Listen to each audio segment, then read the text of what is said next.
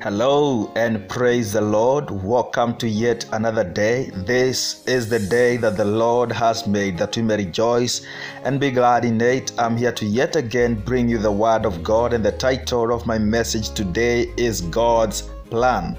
I'm reading from Genesis chapter number 37 and verses 9, where the Bible says, "And he dreamed yet another dream, and he told it his brethren, and said, Behold, I have dreamed a dream more.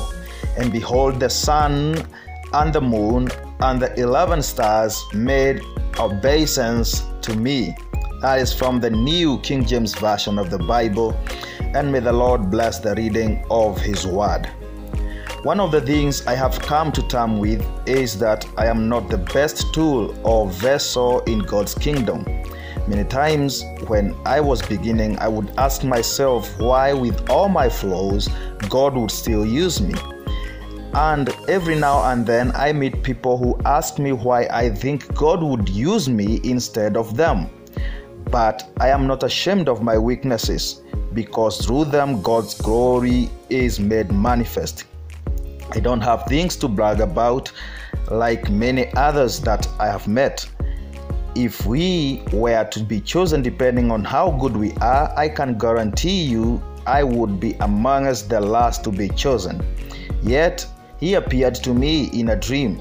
I did not see his face, it was so bright for me to look at, and he sat with me for at least 2 hours, or so I felt in the dream. We conversed, albeit not in English, not in my mother tongue, and not in any language that I know or I have heard. But I remember his last words in English before he left me on the shore of that ocean. "If you love me, be sincere." I asked how. The answer came, "Feed my sheep." I am not here to brag about my visions. This was in 2003, and I know there are many that are visited by him almost daily. But as I have already said, God has his way and his plan, and both of these are not dictated upon by human qualifications. Joseph's stepbrothers could not believe that the vision of them bowing to Joseph one day was of God.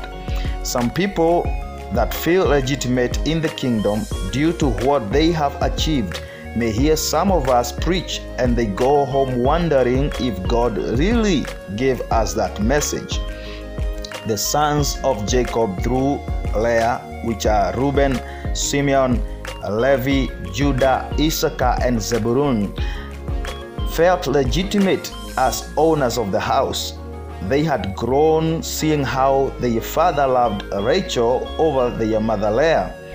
And so there must have been that hidden animosity dictated by, "We are the sons of the first wife, but you, Joseph and Benjamin, are sons of the beloved wife."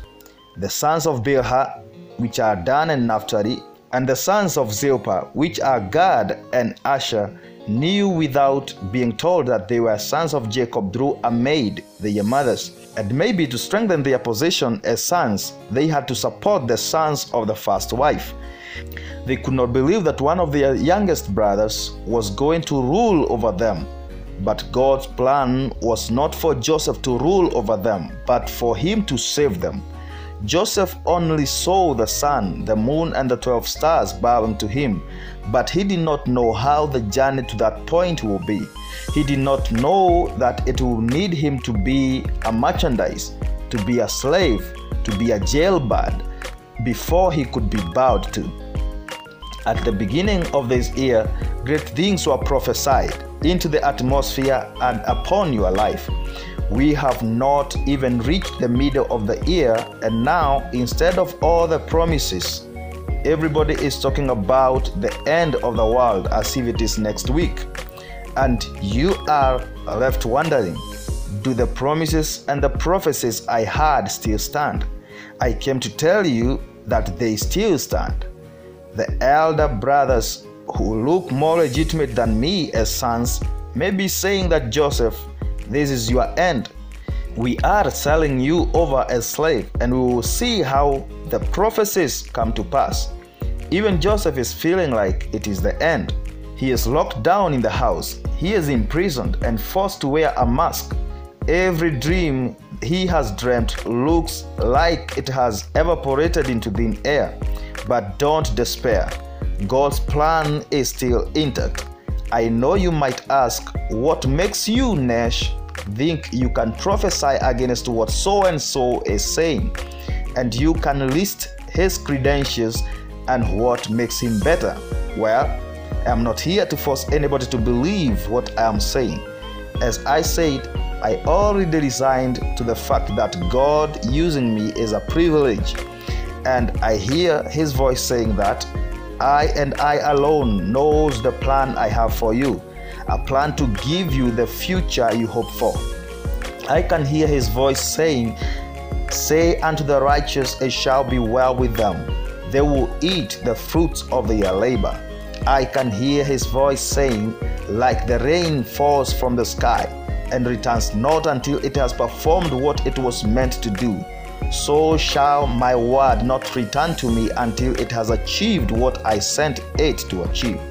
Jesus said 2 houses were built, one on sand and another on a rock. The rains, the winds, the storms, and the whirlwind came upon both houses. There is a wind, a rain, a storm, and a whirlwind blowing and beating all of us. But what will matter is not whether they came or did not come. What will matter is what you as a building was built on. Those built on the rock will remain standing. Those built on sand will fall, and great shall be their fall. The sons of Leah are speaking, and the sons of Bilhah and Zilpah have joined forces with them. But no matter where the sons of Rachel are sent, favor tracks them down and glory becomes their portion. I am a son of Rachel. That doesn't mean I don't go through trouble and troubled times, but it means that in the end the sons of Leah, the sons of Bilhah, and the sons of Zilpah will see the prophecies upon me actualized. Joseph must take a journey to Egypt. For some time you will not see him, and you might even convince yourself that him and his dreams are over. But after he has served his slavery and his jail term, you will see him seated on the throne, and you will have to bow. Shalom and keep the faith. As always, this is Pastor Nesh. May God bless you. May God keep you. May God lift you higher than I am. In Jesus' name, amen and amen.